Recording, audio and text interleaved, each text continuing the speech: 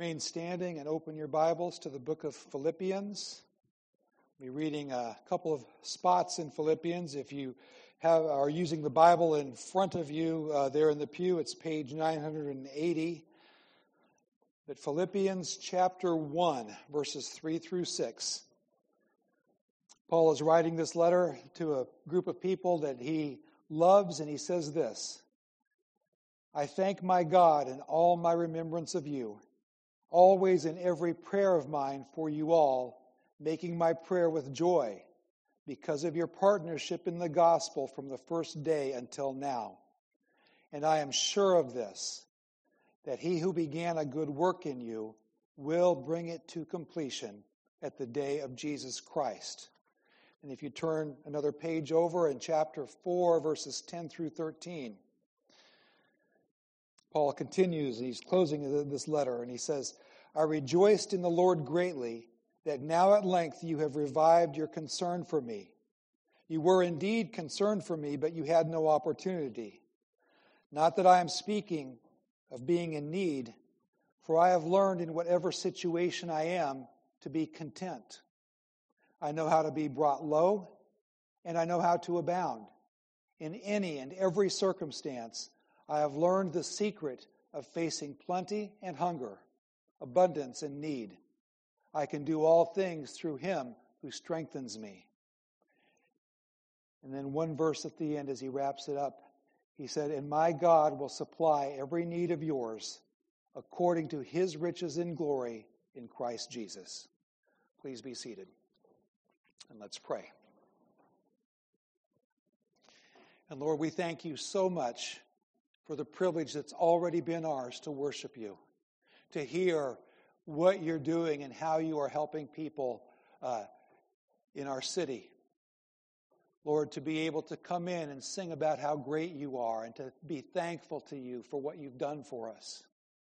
To be able to acknowledge that we are indeed in our own selves and our own strength, sinners in the hands of an angry God and in need of your forgiveness.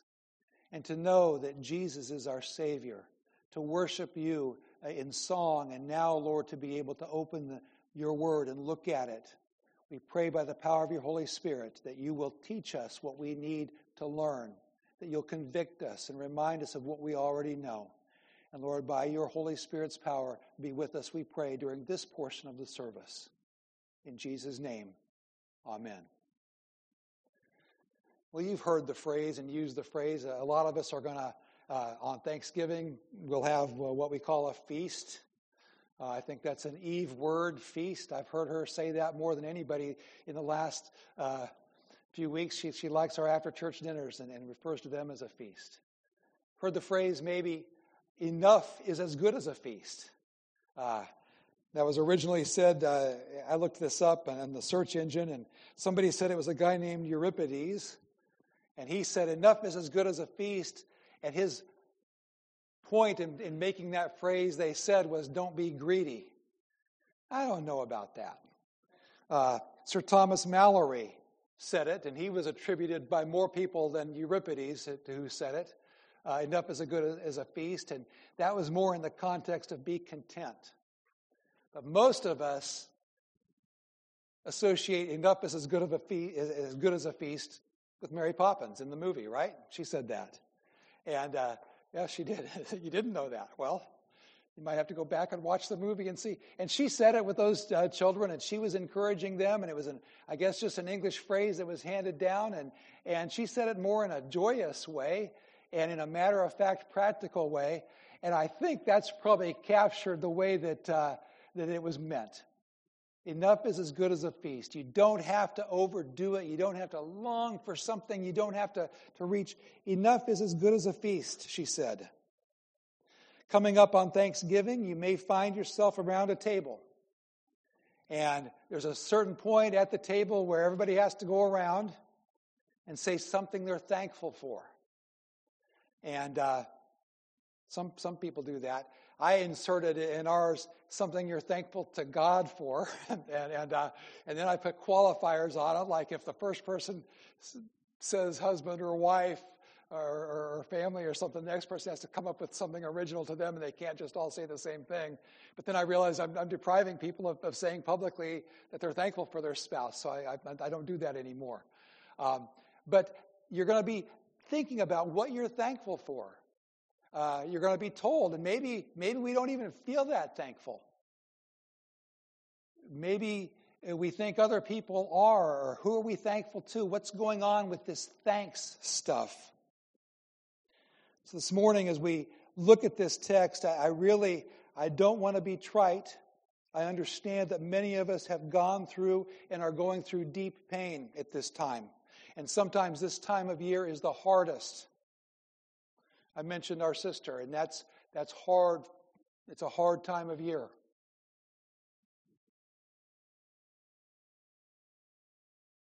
I don't want to give a bunch of cliches this morning, and I don't want you to hear what is said as cliches.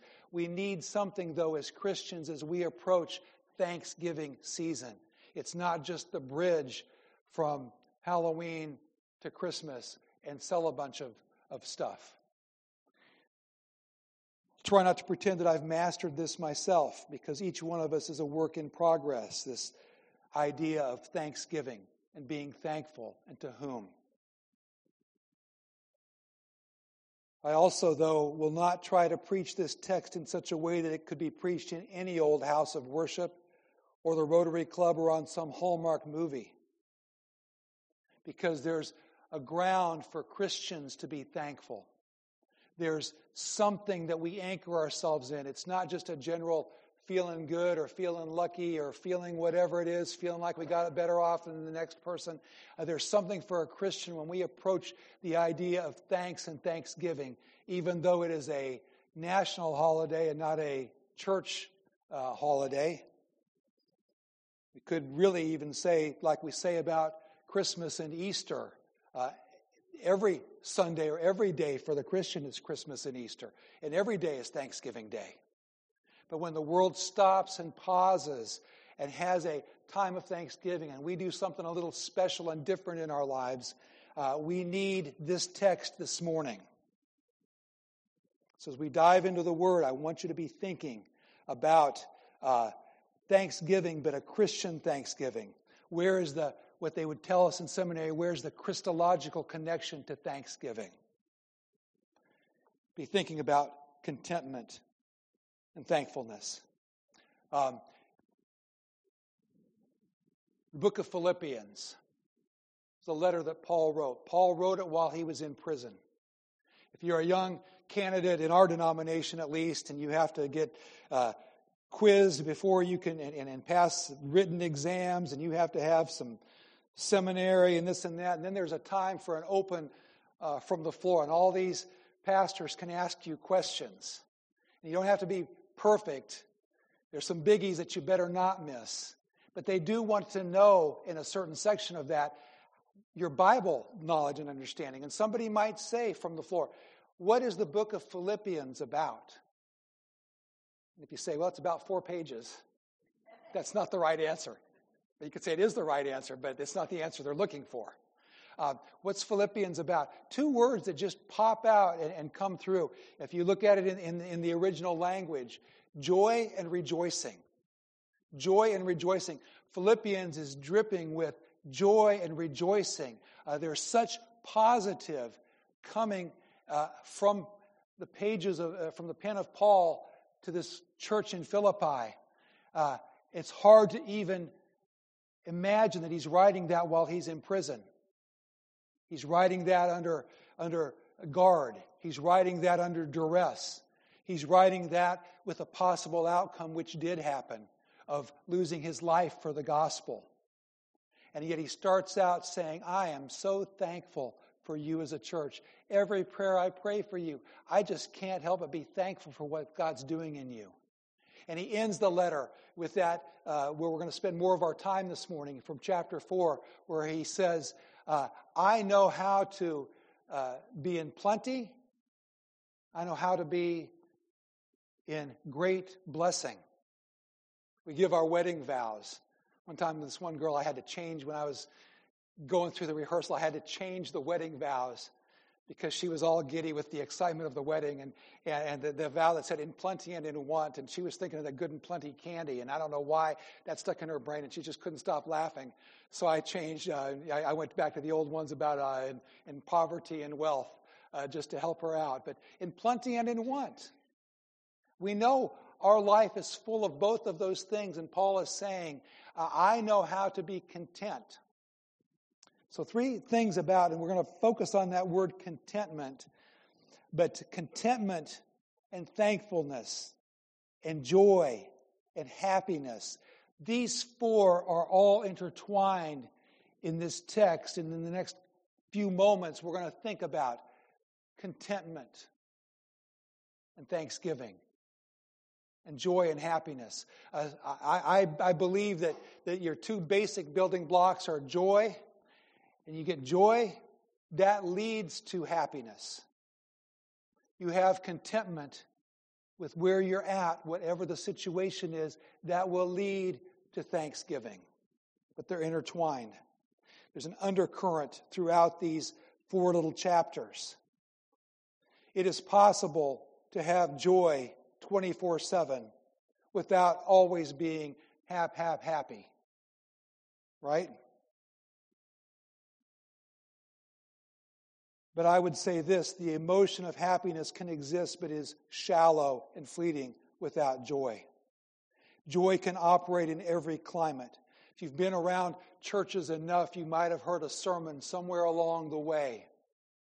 Or if your name is Annabelle and you go to a school, your teacher might have told you, because Annabelle told us in Sunday school last week, she already knew this. I was telling the kids this. And I said, joy, Jesus and others and you. And there was a song they used to make us sing back in my Sunday school, back in the Baptist church in Iowa. Jesus and others and you. What a wonderful way to spell joy.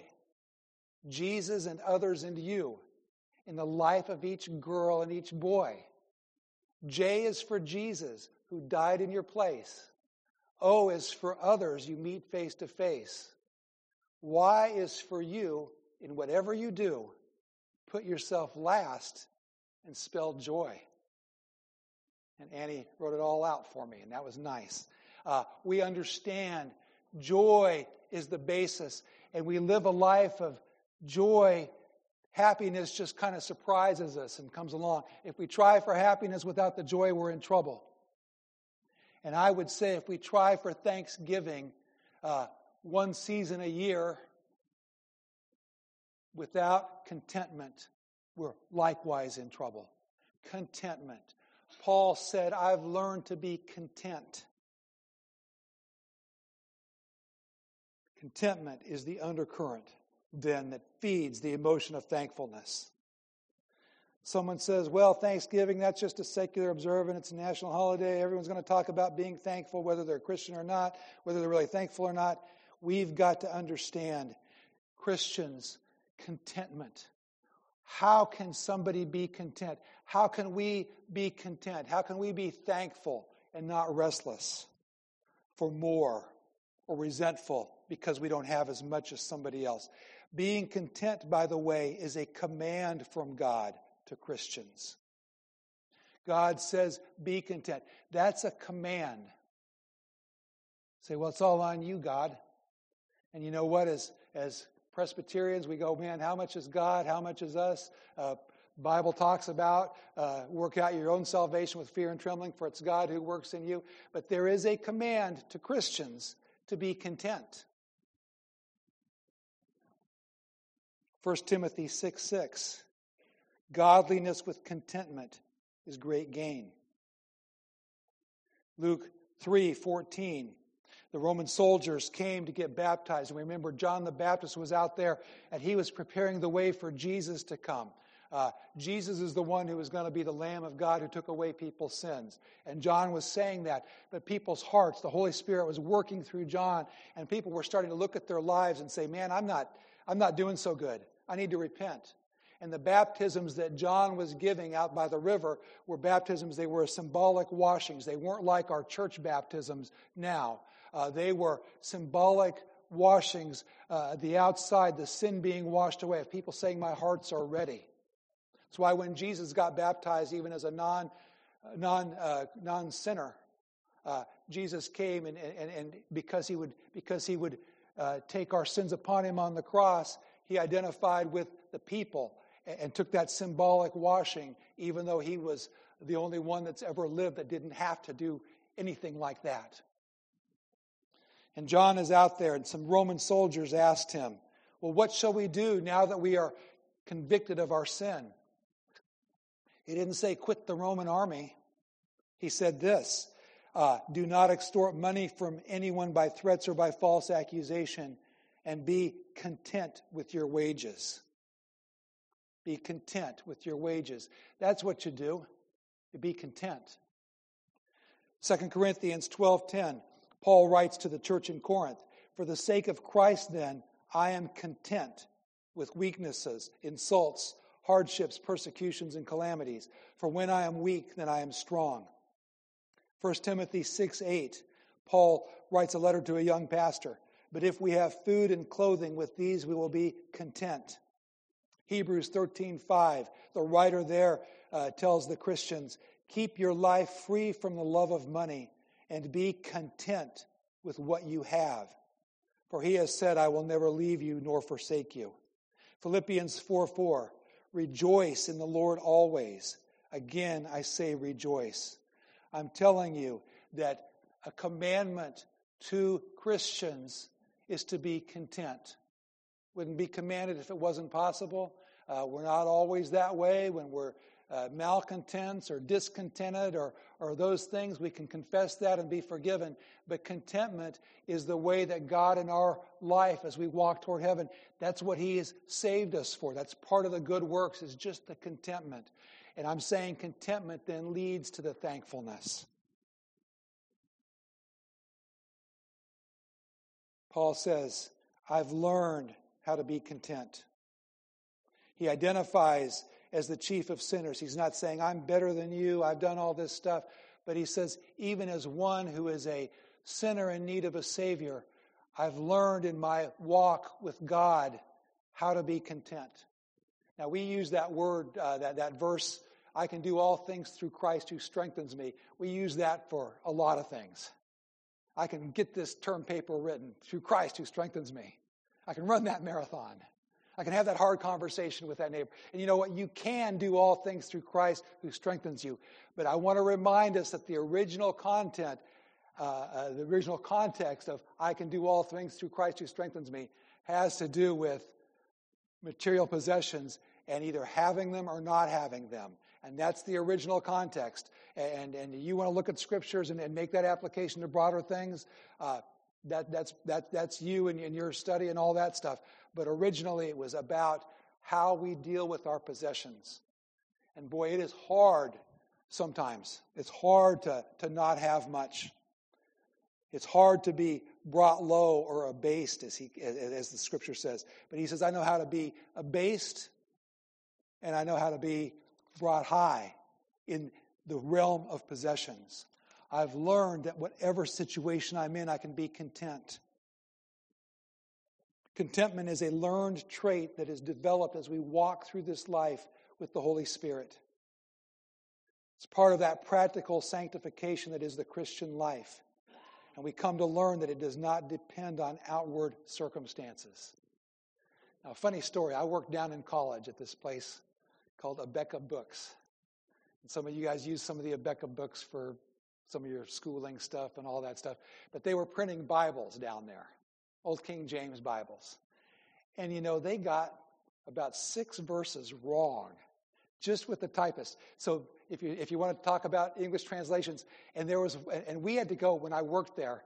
One day I walked in and I had this big old box of stickers and I had a stack of Bibles. I wanted to just swear on them. By the end of the day, I felt like swearing because we had to take all these little stickers and cover up the verses that were wrong. And I forgot what the others were, but the Bible that they printed accidentally said, godliness with contentment is great pain. Not godliness with contentment is great gain. And I memorized that verse that day, I tell you, trying to get that little sticker in there. And it was a great pain to learn that godliness with contentment was great gain. But there's something about contentment that is there. It's a great gain. It's learned. It's developed as we go along, as we walk with Christ. Contentment, a practiced trait. Paul says, listen, like the old Frank Sinatra song where it says, that's life. You're riding high in April, you're shot down in May. That's life. Paul says, listen, I know personally what it's like to be abased, and I know what it's like to abound. So I read this book this week. The original book was by a Puritan named Jeremiah Burroughs, lived in the 1600s. I think he was born in the 1500s, and he started writing his stuff around 1627. A great old Puritan book called The Rare Jewel of Christian Contentment. But then he wrote an appendix for it. It was a little shorter, so that's the one I read. And that specifically dealt with being brought high, because Burroughs in his own life was low, and then he was finally at a point where he could afford to live in London and to be the pastor. But he talked in the part I read, the contentment, prosperity, and God's glory. He talked about Paul and Paul being brought low. And he said this. He said, when Paul says, I know how, he means that he knows how to rightly judge his abasement. Being brought low, to being on hard times. We used to eat down in Pensacola at a restaurant called Po Folks. And that was their stick. And you drank out of a mason jar, and they had just good old Southern food that Po Folks used to eat. And you could buy a T-shirt if you were there. It said, I'm Po, but I'm proud. And we would eat at Po Folks. Sometimes people can't handle being Po Folks. It's hard to be abased. It's hard to have circumstance come around. And we live our whole lives trying to do anything to keep from being brought down. But circumstances, we have no idea what's to come. He says, when Paul says, I know how to be abased, he means he knows how to rightly judge his abasement.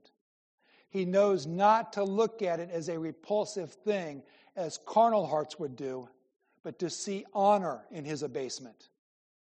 If I know how to be abased, then that means I know how to interpret God's intention for my abasement differently than the world does.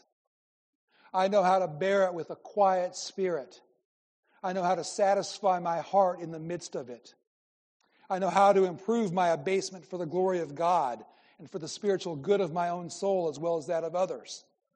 I know how to exercise faith and other graces in the midst of it. I know how to get the sting out of it. I know how to remove the venom from it. I know how to carry myself in a gracious, comfortable, and heavenly manner in the midst of my abasement. Although the world may put dishonor upon me, I shall not dishonor myself or my cause by any unseemly behavior. It appears that Paul did indeed know how to do this, for his gracious character while he was chained in bonds actually helped further the conversion of many, including some from Caesar's court. He goes on to say, God has used my imprisonment, my nothing. I'm just a prisoner. I'm just number, 627726. I'm not Paul anymore. But God has helped me in my imprisonment, in my hard times, to be able to have such a dignity about that and to see the perspective of that now I get to share the faith with people even from Caesar's household. We pray for the persecuted church around the world, and what Voice of the Martyrs tells us is this: don't just pray for those being persecuted, pray for the persecutors as they see what's happening to them and as they see their godly response. Many of these people look at it and they come to the Lord. I know how to be abased. He says, I know how to abound. I know how to arrive. I think this is the hardest part. I think it's harder to be well off than it is to be flat broke. Harder to be godly in that circumstance. To be from rags to riches. And to say, God did this, not me. God has a purpose for this, not me.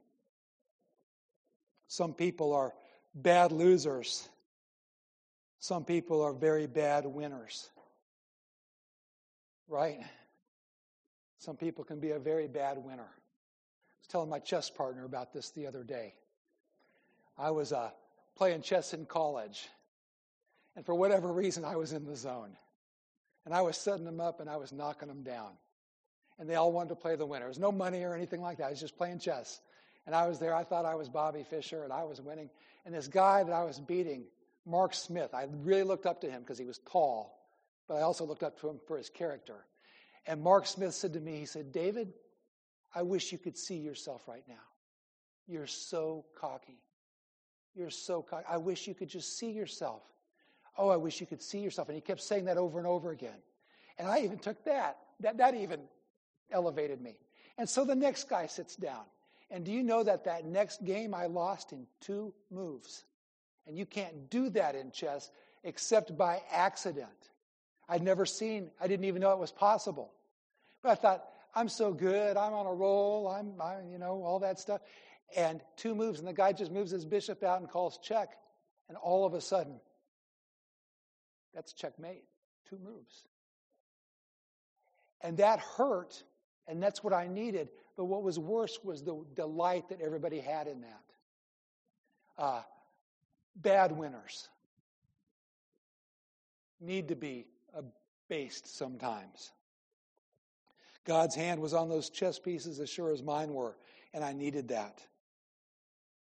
You think about what it's like to be up and think you're so good, and then to be down, and how do you handle that? And down and up. And Paul is saying, listen, Christian, there's a way that you can, with your relationship with God, and we're going to get to that in just a minute, the way that no matter if times are good or times are bad, you are content with what you have. You think about, those lyrics came to me as I was thinking about this portion of the sermon. And that man that said, once upon a time you dressed so fine, you threw the bums a dime in your prime, didn't you? People called and said, beware, doll, you're bound to fall. You said they were just kidding you. And then he says, you used to laugh about all these people, but now that's you. And now they're exchanging their gold, they're exchanging their precious gifts, and you got nothing. Just take your diamond ring and pawn it. How does it feel? And Christians, we go through these types of things where we're up and we're down in life. That's called life till we get to heaven. But how do we especially handle when things are going good? And I know that we think that maybe things aren't going so good for us, but compared to, 95% of the world? Compared to 95% of the people that have lived in history, we live like kings and queens. How do we do this? How do we say enough is as good as a feast? How do we reject the world's perspective on everything, including material goods? To love the things God gives us, to use the things, to enjoy them, to say every good gift and perfect gift comes from God, to not renounce possessions that God gives us as gifts. But how do we keep that in perspective? We've got a world that's trying to make us fall because that's just what it does. The 7 deadly sins. I heard this. This is funny. And I'm not saying get rid of all this. This was just funny. And I have some of these things too. But some guy compared, or some woman, whoever it was, some writer compared the 7 deadly sins, and they looked at current apps that are out there in the world. And they said pride. They equated that with LinkedIn. Greed, Amazon. Gluttony, Uber Eats. Lust, and I didn't know what this one was. I guess it's a good thing. Tinder. Wrath, Facebook. Envy, Instagram. Sloth, Netflix. Not that any of those are bad things to have and do, but understand that there is a world and there are things like that and things that are triggering us to fall. How do we handle in a world as Christians? How do we live as Christians? And particularly, how do we live lives that are full? To say enough is as good as a feast. My life is full. Satisfied with what God gives us. Saying what God gives us is enough. Proverbs 30, 7 through 9. The writer of Proverbs says in a prayer to God, he says, God, 2 things I'm asking of you. Deny them not to me before I die. The first one, remove far from me falsehood and lying. But the second one, he says this, and this is a good prayer for all of us. Give me neither poverty nor riches. Feed me with the food that is needful for me, lest I be full and deny you and say, who is the Lord? Or lest I be poor and steal and profane the name of my God. God, give me just enough. And let me see it for what it is, a feast. Burroughs quickly wrapping this up, making some applications to us, learning to be full. And we'll just roll through these. One, learning to be full. You learn to be full when you set a suitable price on your fullness. What did he mean by that? Count your material blessings and realize that God has given them to you for his good purpose. A person may have good things. God showed Job, after Job went through all of his terrible times, what did God do for him? See, he didn't really need all that stuff anyway. No, God gave him double. We cannot say that having possessions and being rich is a sin. It's what you do with it. We can't say that being poor is a sin. It's what you do with it. Your circumstances are given by the Lord. So we're not trying to make a political statement here. We're just saying all things are from God. Whatever God gives you, have the right perspective. As Burroughs said, set a suitable price on your fullness. A person may have good things, but they may not be good for you. God gave you good things for good, not to drag you down after puffing you up. He said this, an ornate calligraphic letter, a letter calligraphy in a word, adds no more meaning to the word than any other letter. Just because it's written fancy, in fancy letters, the word is the same. I write chair, and I write it really fancy. Or I print it out, still a chair. Right? Neither does the enjoyment of fancy material things make a man the better for it. Your character is not better or worse. You're still person. You're still need of God. Whether you're surrounded with fancy things or fancy titles or not. Paul Overstreet wrote a song back in the 90s, country song, called The Richest Man on Earth. And the verse goes like this. He says, we've got a roof over our heads, and the kids have all been fed, and the woman I love most lies close beside me in our bed. Lord, give me the eyes to see exactly what it's worth. Then I would be the richest man on earth. And you think about that. Second thing he said about learning to be full. You learn to be full when you can discern the best use of what you have. That is, when you can tell how best to distribute the fullness God gives you. It's not enough to say that just because a man's drink is his own, therefore he ought to drink as much as he pleases. Or because his meat is his own, therefore he should eat as much as he will and not know how to order himself and be moderate. Or because his estate is his own, therefore he should spend it as he likes in an excessive way. Just because you have it doesn't mean you need to consume it all on yourself. He said it'd be like a cook in the kitchen opening the pantry and he says, hey, who ordered all this salt? Well, we've got all the salt. Let's use the salt and just dump salt all over the recipe. That can ruin things. It's a use and an understanding. God gives you things, gives you a house, gives you a car, gives you some clothes, gives you some food, gives you some possessions, gives you some toys or whatever, some things. God gives that to you. You still have to say, how do I use these properly and not to my own destruction? Third, you learn to be full when you avoid the temptations that go along with the comforts you've received. Just because you have 500 channels doesn't, and great for you, good to have that. Not a sin, not talking about that. Can be a sin. If you think it is for you, then don't have any. But if you have 500 channels, good. Doesn't mean that some of them aren't there for your destruction.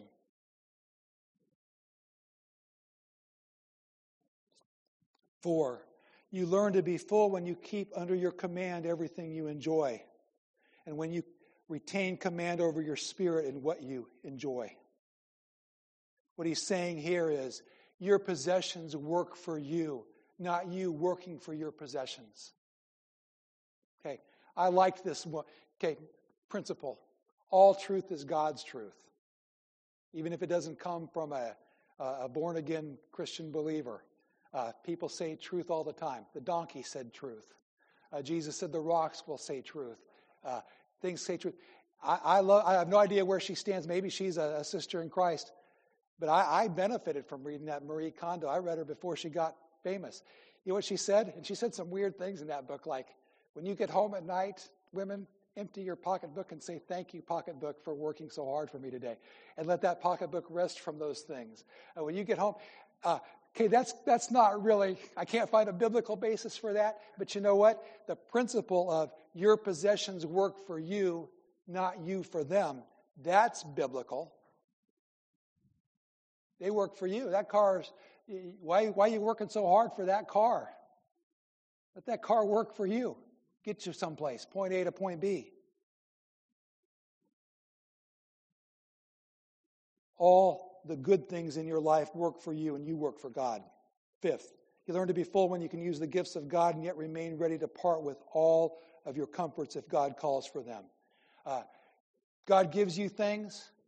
God takes things away. 7th grade.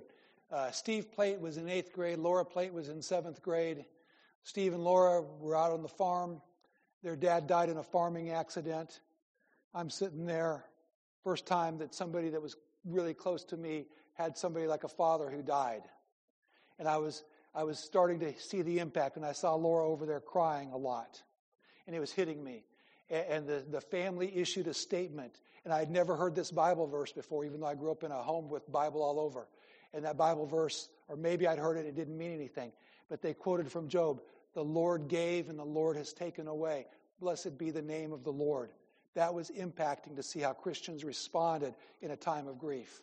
I was at a conference once, and the man said, put your hands together like this. So we're all putting our hands together like this, looking, feeling kind of dumb, like this. What's he going to say? When can I stop? But we had our hands together. He said, this has got to be your posture through life regarding your possessions. You keep your hands open so God can put things in, and you keep your hands open so God can take them and distribute them how he wants. Your stuff is not really your stuff. It's just you being a steward of it, and it's God deciding to give or take away. You get that, Burroughs says, and you're going to be better with your contentment. You can learn how to be full. A couple more. Learn to be full when you can make all your fullness to further grow in grace, to use the things that God has given you, even if only temporarily, to exercise grace. Paul said in 1 Corinthians, all things are lawful, but not all things are helpful. All things are lawful, but not all things build up. Let no one seek his own good, but the good of his neighbor. Nothing wrong with having things. God wants to give you things, and you don't steal to get them, and God just gives you things, and it's a part of it. But maybe those things can be detrimental to you, and maybe they can be used to build somebody else up. They're all lawful. I'm not going to judge you. Don't you judge me for things. But let's understand, all of us, that all things are lawful, but they're not necessary. Not necessarily necessary. 7, you learn to be full when the fullness leads you to the source of your fullness, when you are led to God. When you look at the things and you say, I don't deserve this. We bought this church when we first came in, and people are like, man, how'd you guys church plant and get that church? Boy, I'm like, we're just such dumb yokels that God had to help us because we weren't smart enough to go out and find a deal and get a deal.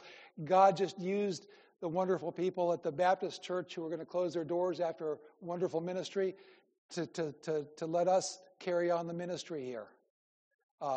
You realize God's the blesser. It's not your smarts that blessed you. God's the one who gives the blessings. Told a parent one time, a couple parents back in my youth pastor days, and they were so concerned about their child. And I said, can you pray for her that God will do whatever it takes to bring her to him?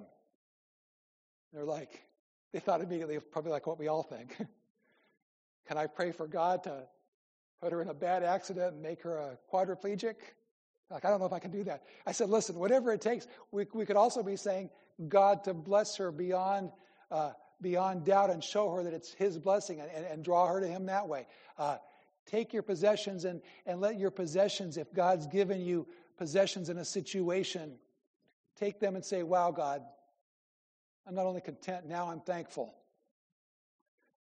Last, you learn to be full when your things lead you to know your own heart in relation to God. The spiritual gift for Christians is forgiveness of sins. That's the best gift that Christians have. If you're not a Christian, you don't know what we're talking about. But if you're a Christian, to be forgiven and set free, to quote a book, to be forgiven and set free of your sins and your burdens and the stuff we carry around, that's a gift from God. To say, let that gift from God lead me to God. To say, Jesus died bearing the wrath of God in our place. You were called, and what do you do with a possession like that? What a possession. How many people in the world wish they could be forgiven unconditionally by the God of the universe? And you have been if you're a Christian. What do you do with that gift? Galatians 5:13 and 14. This is wrapping it up. For you are called to freedom, brothers, only do not use your freedom as an opportunity for the flesh, but through love serve one another. For the whole law is fulfilled in one word, you shall love your neighbor as yourself. If you've been forgiven and set free, and you don't have the burdens of the world on you, and you know that whatever it is you've done, and you've repented of that sin, you put your faith in Jesus, and he's forgiven you, you are free to help others. You've got the oxygen mask on yourself. Now you can apply it to the person next to you. That's what that means. Take that gift of being forgiven and help others, the Bible reminds us to do. So Thanksgiving is coming. What are you thankful for? Here's the assignment. The assignment is don't wait till Thanksgiving. The assignment is even to go home and just look around. Look at that little thing that's a memory of Grandma. Look at that thing that's kind of valuable and going up in price that you picked up at a yard sale and you feel pretty smart about. Look at those things. Look at that thing. Look at this. Look at that. Evaluate all those possessions and all those things. And don't feel guilty about if God's given them to you. But put them in perspective and say, God, help me with my contentment, which will lead to my thankfulness. Let's go and look at our greatest possession, our reminder that we get every week of the salvation Jesus gave us. Let's pray first. Lord, thank you for the salvation you've given us through Jesus, the greatest gift. We know that you have told us if you gave us Jesus Christ, will you not freely give us all things? And we thank you for all the other stuff you've given to us, material and emotional and spiritual and relational. But we thank you for the number one, the one that started it.